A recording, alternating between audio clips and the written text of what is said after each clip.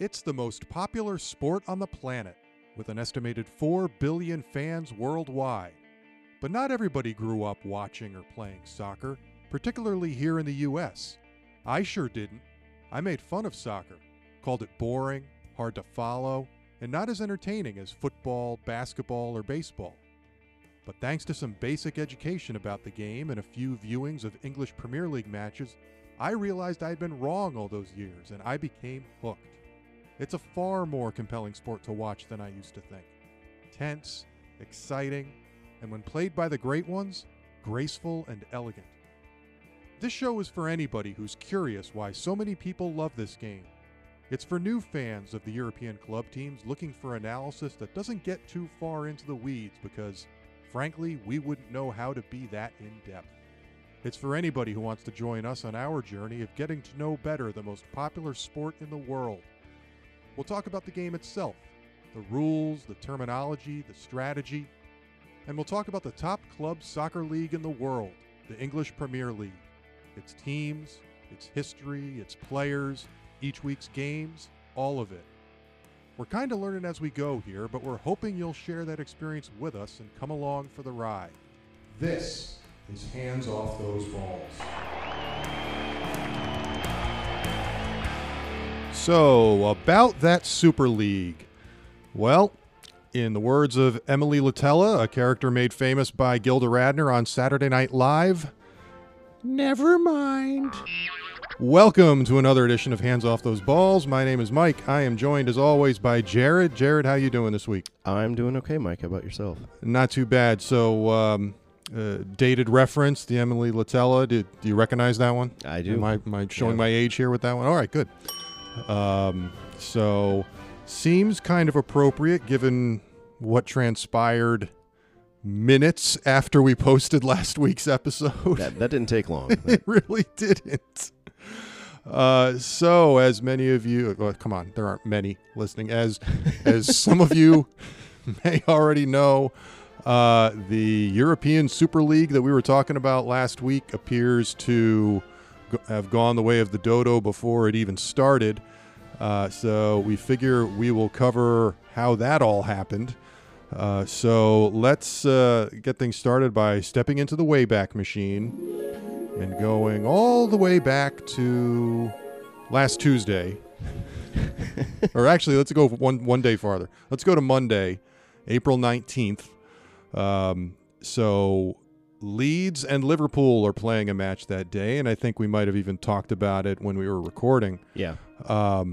What we couldn't see looking in at Ellen Road was the fact that there were apparently 700 fans or so outside the park protesting the whole European Super League business.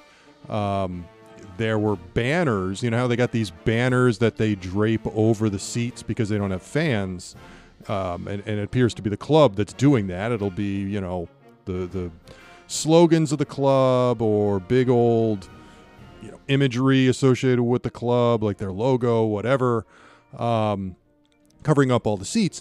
And so apparently not apparently, you could see them at Ellen Road. They had some that said, "Earn it on the pitch. Football is for the fans." Again, in keeping with the concern that was raised by all of the people that we talked about last week having lost their damn minds about the prospect of a European Super League, be it former players, former or current members of the media, fans, journalists, members of government, all these people that were expressing outrage at the prospect of this, you know, sort of closed league in which the permanent members would never have to worry about things like relegation. They'd automatically be invited back next year no matter how poorly they played in that given year. So that's where you get Leeds fans saying, "Earn it on the pitch." So in addition to the banners that were over the chairs, the seats at Ellen Road, apparently, according to, well, the Leeds players during pre-match warm-ups were wearing shirts that said, "Earn it, football is for the fans." I think it was Earn It on the front and Football's for the Fans on the back or something like that.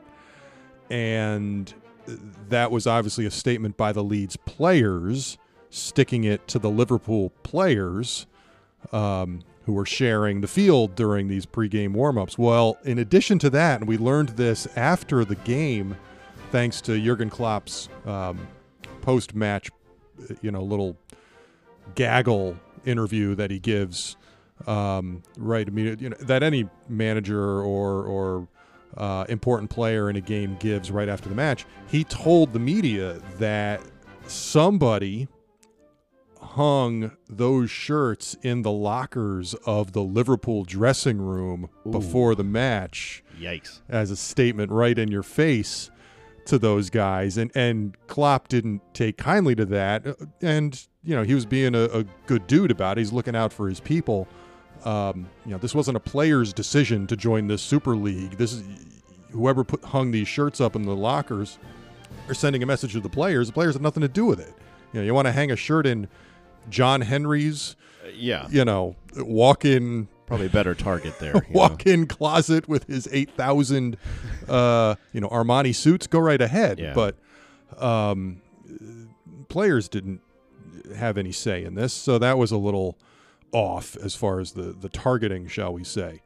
But you did have those fans outside, sort of storming the Bastille.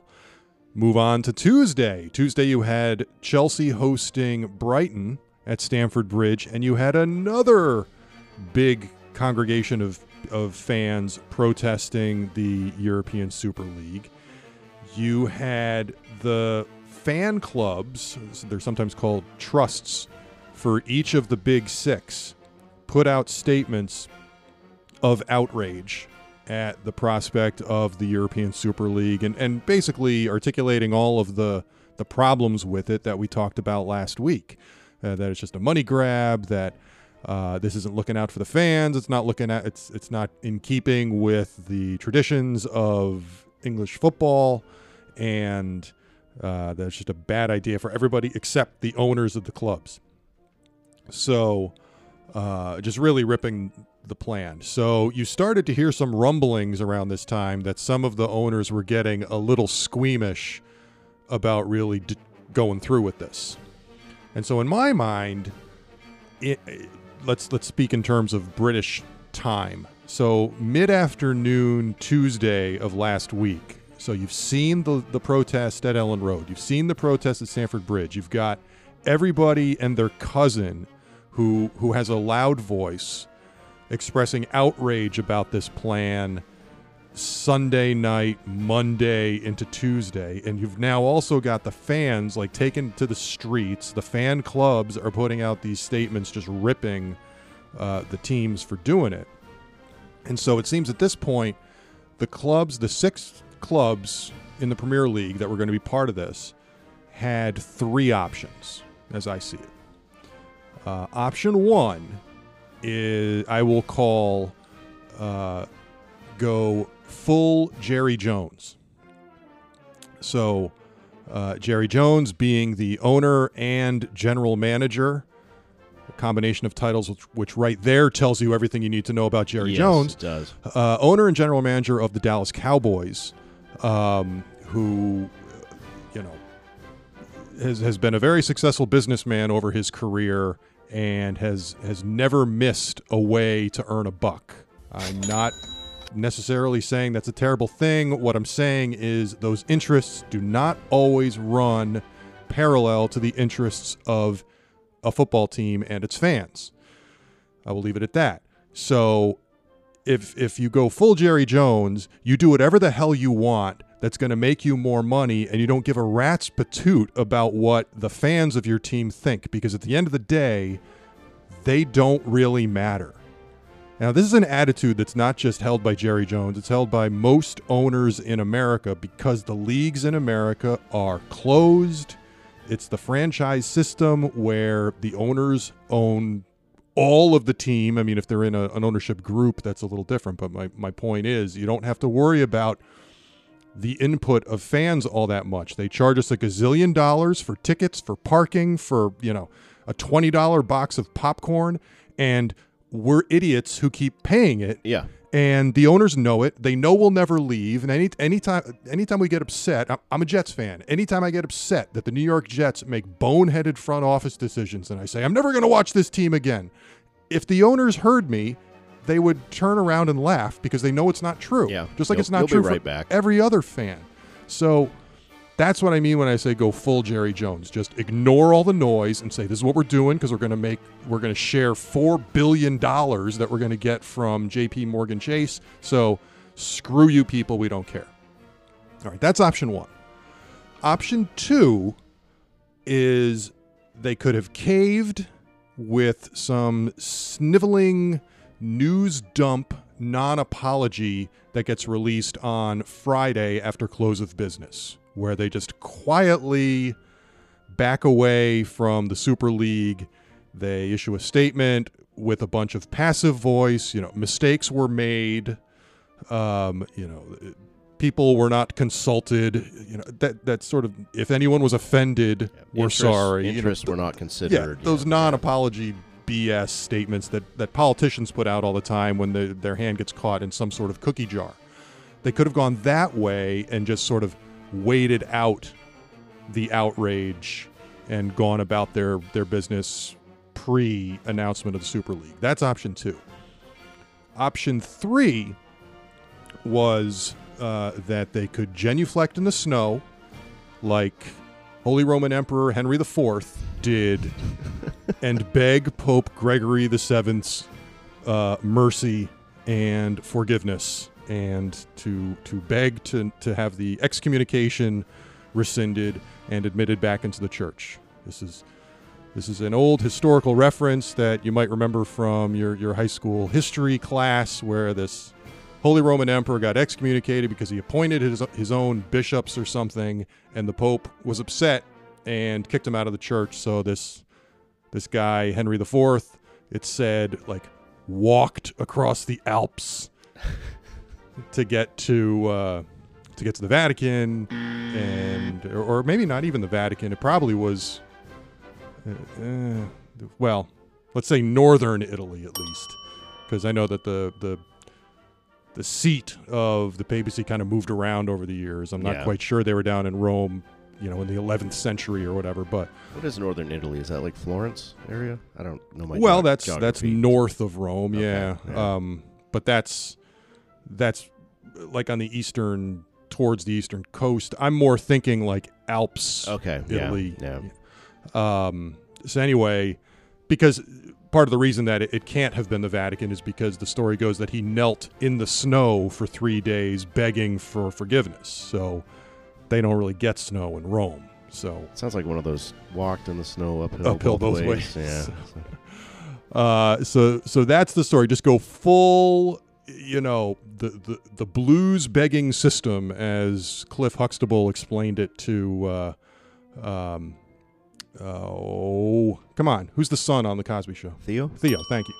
To Theo when he, screwed up with a girlfriend and was begging for her to take him back. Cliff was explaining to him that he had to employ the blues begging system, which is basically just weeping on your knees. So that's option three that the owners could do. And speaking as a fan of American sports and watching the leadership of American sports franchises over the years, I never for a minute thought that option three was on the table. And then you watched the Big Six ownership groups come out with their statements on Tuesday into Wednesday, and they were as contrite and apologetic and on their knees in the snow as you possibly could be, to my shock.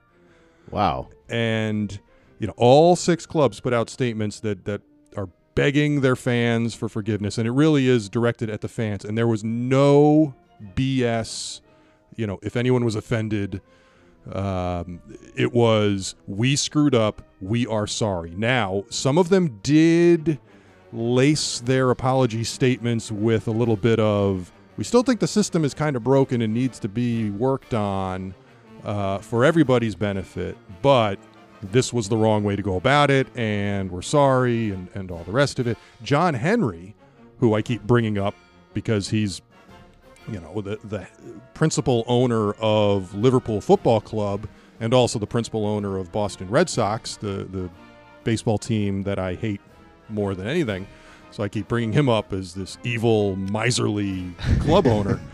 He put out a video of just him speaking to the camera, and I don't know that it was scripted. He certainly had his thoughts well ordered at the beginning, but towards the second half, he sounded more extemporaneous. So maybe the beginning was scripted, and then he just kind of went from the heart with the rest of the statement. But he was fully apologetic, hat in hand, the whole thing. Manchester United, their executive vice president was a guy named Ed Woodward. He was one of the driving forces for this thing. He had to put in his resignation, so he's gone. Get fired. What's interesting is that the fan groups and trusts, as some of them go by, they're still mad, and they're like, oh, I could see that. Yeah, they're pushing for some of these owners to sell the clubs. I know we do that here. That never happens. But you almost wonder, given how quick things turned around last week with the Super League, maybe it could happen over there. That fan discontent is appreciated much more, let's say, over in England is made clear by all of this. If not, they're calling for if the teams. If the owners won't sell the teams, then maybe at least the Premier League could put some sanctions out to make sure this doesn't happen again. That seems to be the other concern of the fan groups. Again, I just find it remarkable. The little guy successfully applied pressure on team owners to do the right thing and to do it this fast. Yeah. I mean, I might get the details of this wrong, but I was hearing sort of a news report. But J.P. Morgan also had to publish, like 48 hours later, a retort/apology saying, and they were the ones that were going to invest the $4 billion in this. They're basically saying we totally misread the interest here and the situation, and we're sorry for So I didn't know that one, yeah, and that's almost more shocking because I mean the bank, they're just going to be the faceless financiers. Absolutely, they don't have to read any room. They're just there for the money. But again, their name is associated with the deal. Yeah, that's true. So. Then maybe they figure that the next college freshman may not get their Visa card from Chase, I suppose, is their concern. But just, again, amazing as an American to watch what happened and the speed with which, I mean, we can't even get rid of the silly 7-inning doubleheaders that are happening over here. Was that too soon? A little bit. But he's not on the Giants anymore, so I don't care, right? Oh, he's not? I didn't even realize Yeah, he's that. on the Diamondbacks. Oh, well, then it's fine. Yeah. What we're talking about here is last night, let me back up. So in Major League Baseball last season, when they played a shortened 60-game season, one of the changes that they made for COVID protocol purposes was anytime there was a doubleheader, both games would be played for 7 innings instead of 9. The idea being, I guess, that you wouldn't have guys all next to each other for quite as long, and people whose training was thrown out of whack because of the pandemic. This would go easier on them. I mean, it's another version of the water breaks that they had in the Premier League last year. So anyway, they've continued the 7-inning doubleheaders into this season. And last night, a pitcher, former Giants pitcher, Jared's favorite team is the Giants, former Giants pitcher, Madison Bumgarner, had a no-hitter for the complete 7 innings of a leg of the doubleheader. So you would think that would count as a no-hitter. However, Major League Baseball put out at the beginning of the year that if anybody were to get something like a no-hitter or a perfect game in one of these shortened games, it wouldn't count in the record books as a no-hitter. So actually, I thought it was the rule that was in the early 90s, I think 91, where they said a team has to play 9 innings for a no-hitter to be credited is the rule of record here. But but again, I guess my point is Major League Baseball is taking that rule and saying, look, even though we're forcing these 7-inning games on you, and you as the players are doing everything you can to achieve a no-hitter, and the game is concluded as planned, it's still not a no-hitter. Absolutely. Yeah. So that happened to Mad Bum yesterday, and since he was a former, as I'm now learning, Giants pitcher. I was just trying to tweak Jared with that Work. reference, so didn't work. Anyway, in the end, you had the big six teams all back out of the Super League. That, of course, meant that the other teams had to back out, and so the ESL, the European Super League, is no more, at least for now. So it was a wacky 48 hours. Real quick before we take the halftime break, one other thing that happened recently that's not quite Premier League but is relevant is the League Cup final happened on Sunday. The EFL Carabao Cup came to a conclusion with Manchester City meeting Tottenham Hotspur. This was the one chance for Spurs to get a trophy this year, albeit now without Jose Mourinho in charge. But at the end of the day, Man City won, Tottenham Hotspur 0. Very one-sided match. Spurs had a whopping 2 shots, only 1 on target for the whole day. Harry Kane did play. He did. And I think he played the whole game. They only had about 60% as many passes as Man City. They only had 37% of possession. And the crazy thing is they had a chance because Ederson was not in goal for Man City. But it turns out this has been the norm for Man City in these cup games is they've played Zach Steffen of the United States men's national team in goal. I didn't know that. I never heard of the guy. He's like a Maryland grad, and he's on the USMNT, so good for him getting a clean sheet. I will just note that, hey, knuckleheads, whoever are running Spurs right now, maybe if you had started Gareth Bale instead of just bringing him in off the bench, he would have done what he does, which is score goals. Mm-hmm. So that is all I'm going to say on this. And by the way, we were wondering why teams were pre-playing their Match Week 33 games about a month ago. Is it for this cup? This is why. Okay. It was Spurs and Man City and their opponents for Match Week 33. I knew they weren't doing it just to be arbitrary. Right. So yeah. So that's why this past Match Week 33, we didn't see a Spurs match. We didn't see a Man City match because they were playing in the EFL final. And their opponents, Fulham and somebody else from those Match Week 33 games, likewise didn't play this weekend. All right. With that, we will take our halftime break, give you the scores from this past week and the upcoming schedule, and then we will go through some of the highlights from this past week. So hope you stick around because we will be right back.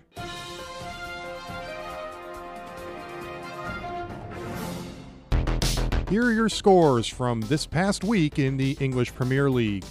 Spurs got a win against Southampton 2-1 in a makeup of their Match Week 29 meeting on Wednesday, while Manchester City topped Aston Villa 2-1 in a contest that saw both teams play with 10 men thanks to red cards.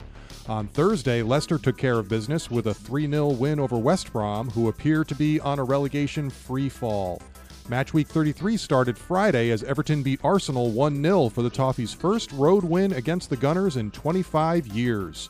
Saturday began with Liverpool and Newcastle drawing 1 goal apiece. 1 goal was enough for Chelsea to take its London derby against West Ham. Sheffield showed that it won't quit despite guaranteed relegation as the Blades won their match with Brighton 1-0. Sunday saw Burnley destroy Wolves 4-0 thanks to a Chris Wood hat trick. Leeds and Man United played 90 minutes with nobody finding the back of the net, and Aston Villa stole a draw against West Brom with a stoppage time goal to even the contest 2 goals apiece. The week wrapped up on Monday as Leicester beat Crystal Palace 2-1. Match Week 34 starts Friday as Southampton hosts Leicester. On Saturday, Man City heads to the capital to take on Crystal Palace. Leeds visits Brighton. Chelsea and Fulham meet for the West London derby at Stamford Bridge, and Aston Villa travel to Everton. Sunday sees Arsenal visit Newcastle, Manchester United hosts Liverpool, and Spurs face Sheffield at home. Things wrap up Monday with the Black Country Derby as Wolves meet West Brom at the Hawthorns while Burnley hosts West Ham. That's what's happening in the EPL. Now back to the show. And we are back. So let's get at it with the matches from this past week. And we're going to get started with Spurs hosting Southampton. Yeah, so I don't know if you noticed, Mike, there were a lot of red cards this week. Yes. Usually there's just under 1 a week on average. Historically, we had 4 this week, and it very easily could have been 5 or 6. So we'll go through some of those. But, on Wednesday there was a match 29 makeup game, Tottenham hosting Southampton. Ryan Mason is taking over, at least for now, for Tottenham, who are still trying to last-minute push for a potential berth. Kane is out, Bale is in, and Son is starting front and center. So Lloris with a couple of tough saves early on. In the 30th minute, Danny Ings gets Southampton on the board with a header off a corner just inside the far post and in the net. How did he generate any power on that header? I don't know. Or at least as much as he did. It was like just a subtle deflection. That he was a mile away, too. It was really an impressive header. Yeah. 60th minute, show favorite Gareth Bale with sort of a delayed, nice far post bender for the equalizer. Did you see that? He brought that down all alone. That was beautiful. Yeah, just kind of sat there. Looks like he almost took out his calculator or held his finger up to test the wind and had the time to put it in right where it needed to go. It was very Ward-Prowsian. Yeah. But again, Bale starts, he scores. Yeah. You would have thought that Ryan Mason would have learned something last Wednesday, this match, I think? Yeah. And taken that to Sunday's League Cup final, but no. No.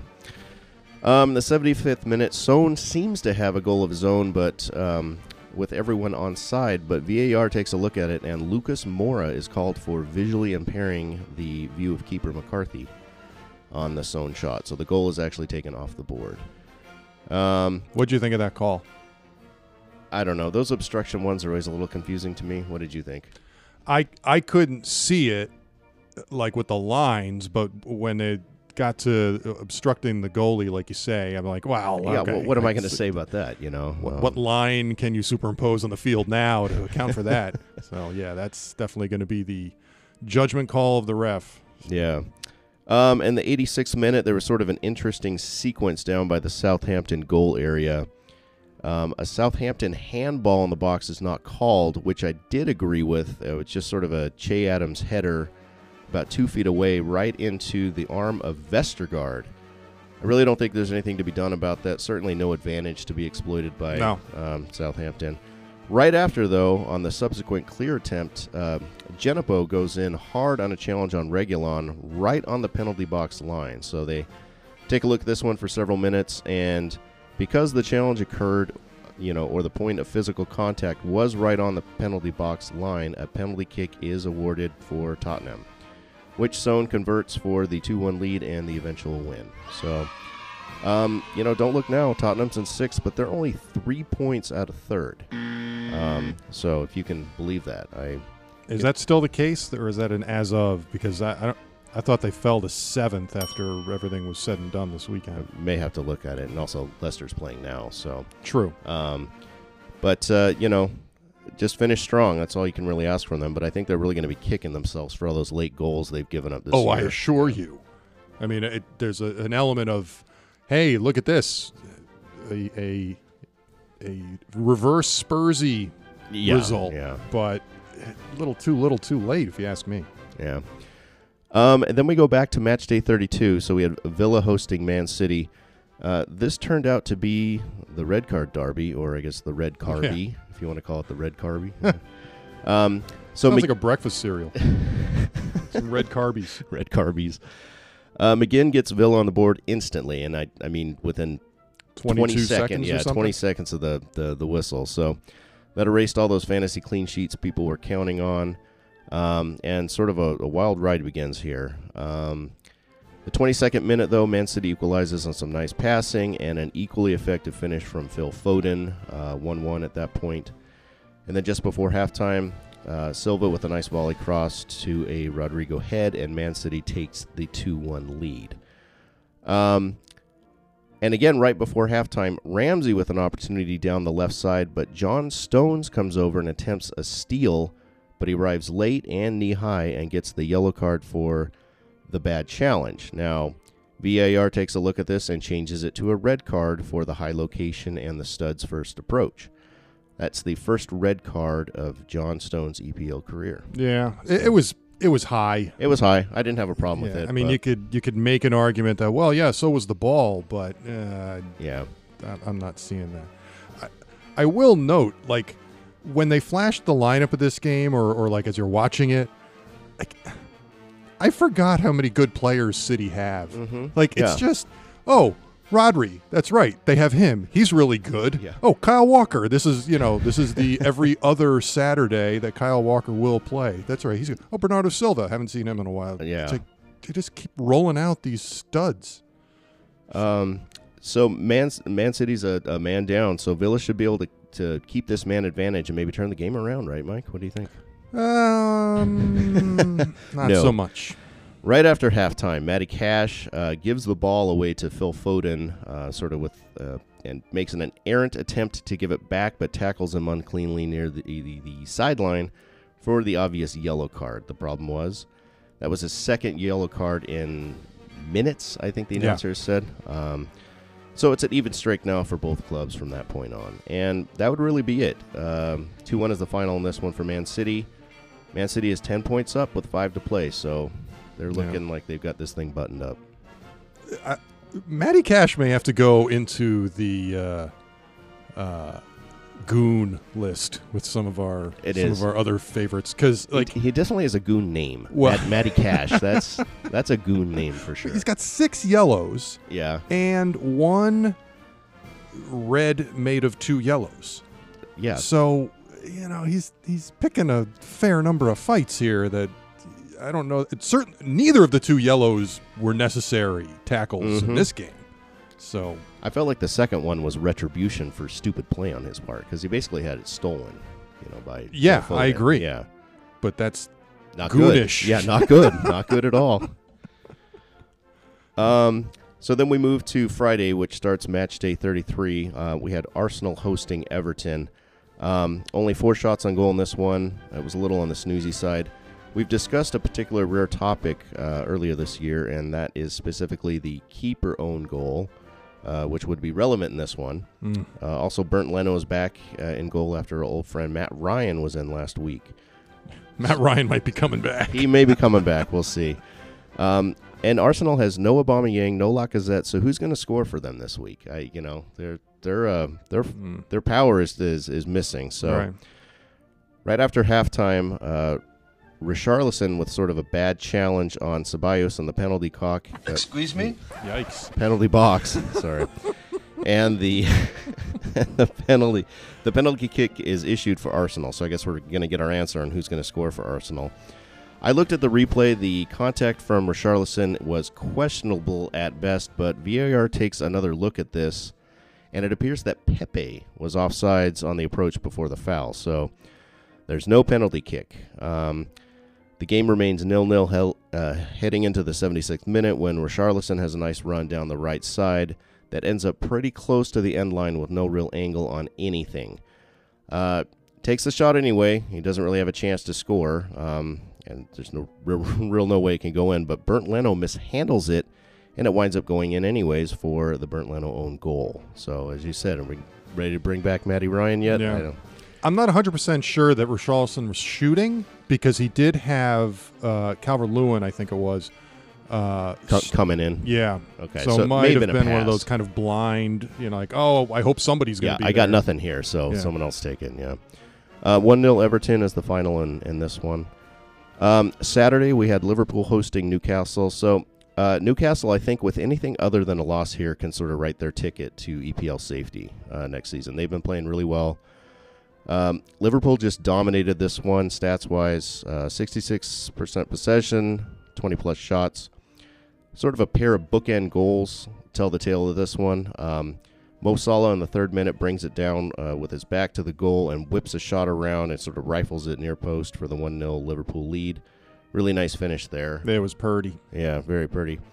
And it's looking like Liverpool's going to eke this one out, but there was quite a 4 minutes of stoppage time at the end.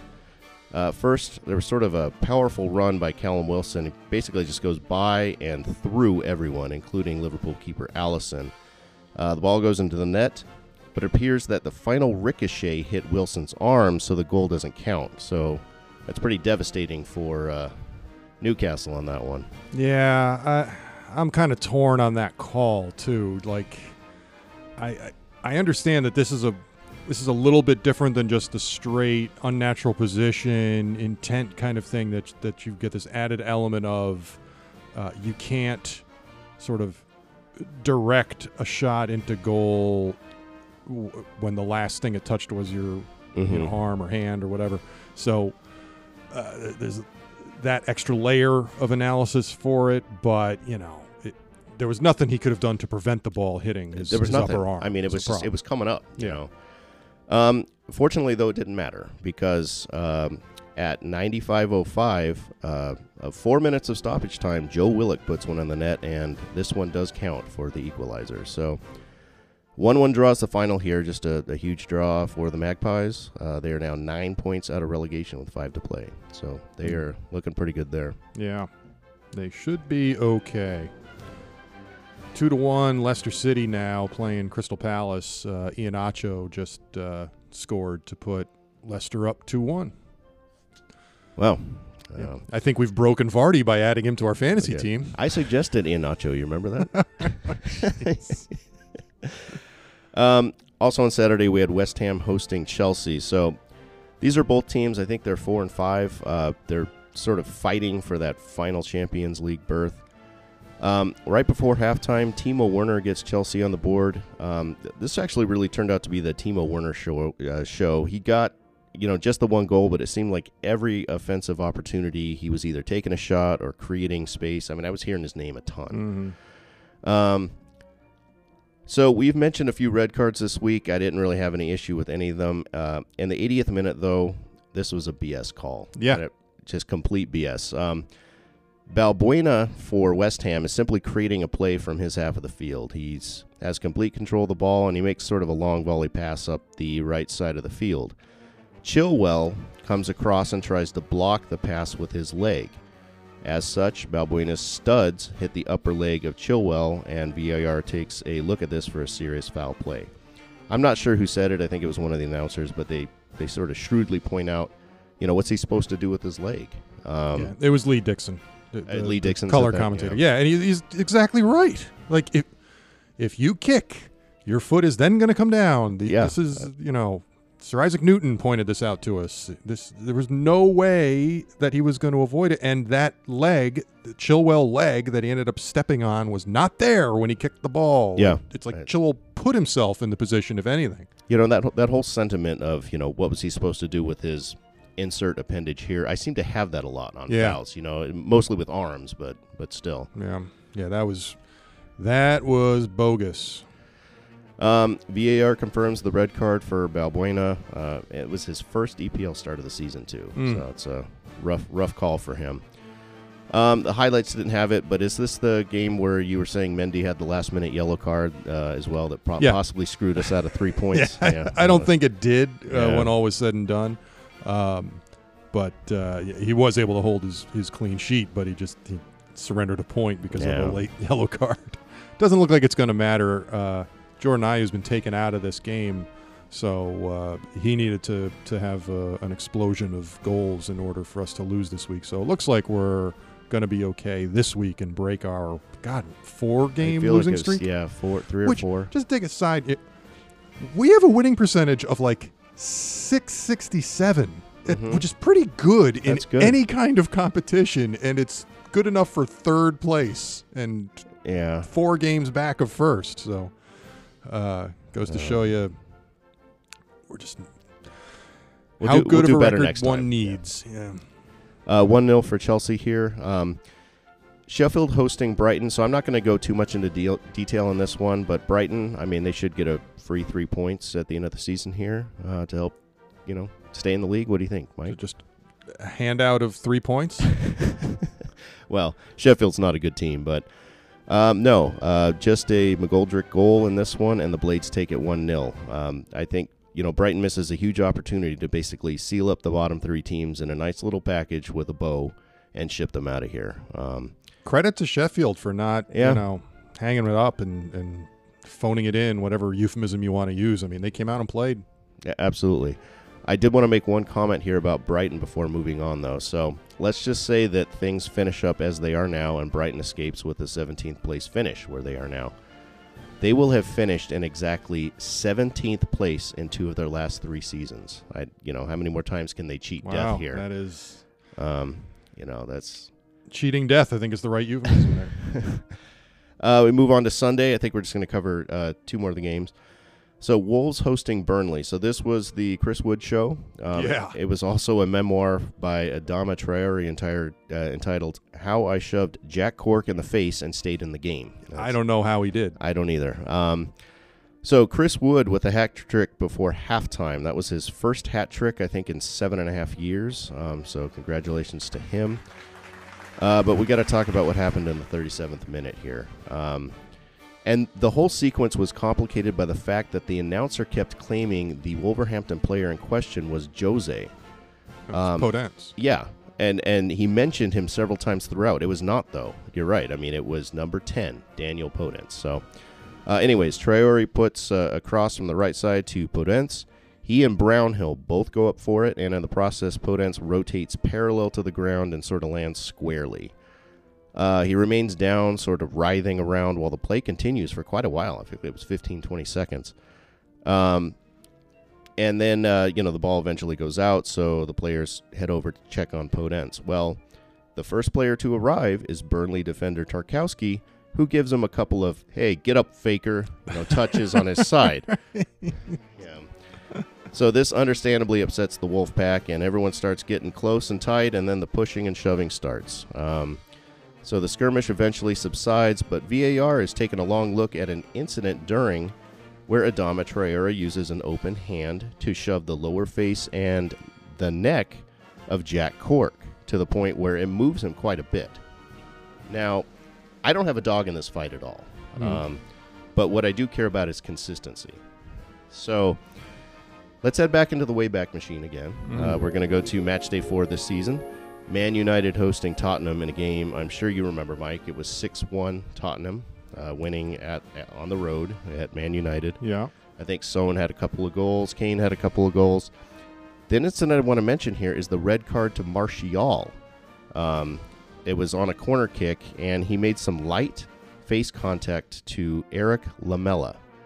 So during that play, the announcers were basically saying, it sucks, but light or hard, you can't intentionally make face contact.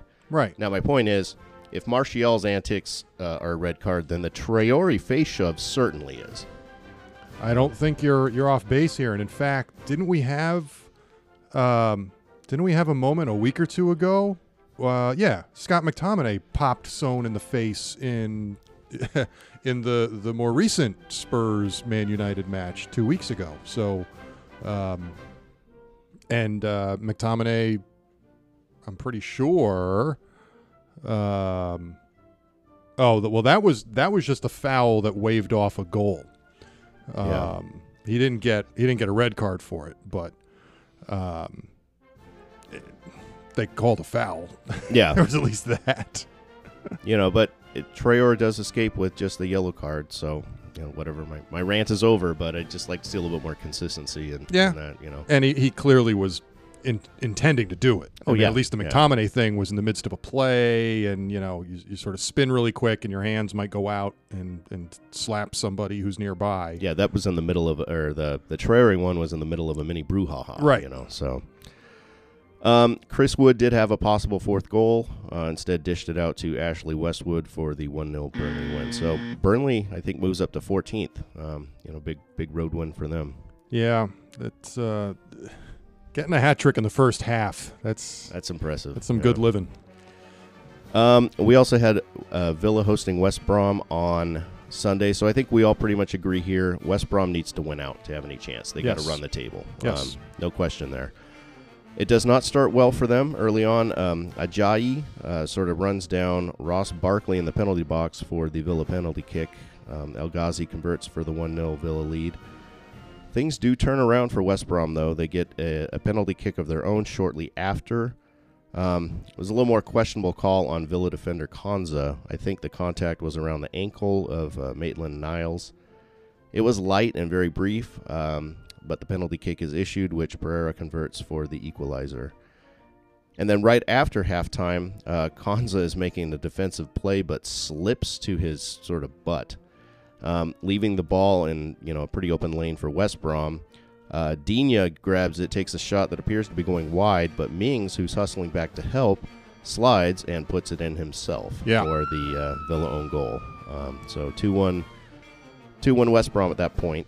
And then it stays 2-1 into stoppage time, and things are looking good for West Brom to close out the 3 points, but then calamity strikes.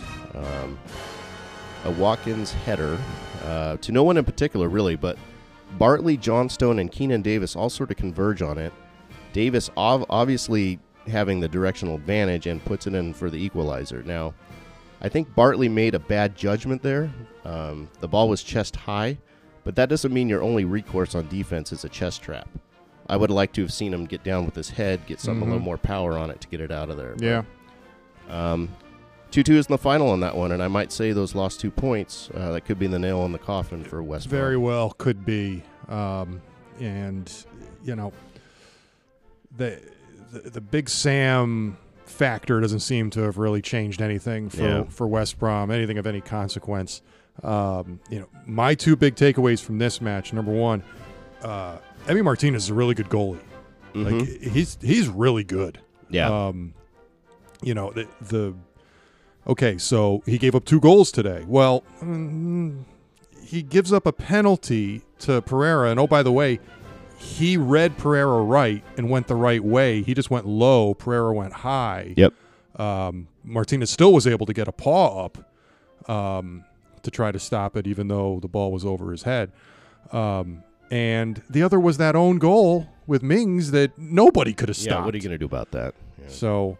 but my other takeaway, did you notice they play the Black Sabbath classic Paranoid at Villa Park when they score? I did not. I didn't notice that until this game. I'm like, that's a great song to play.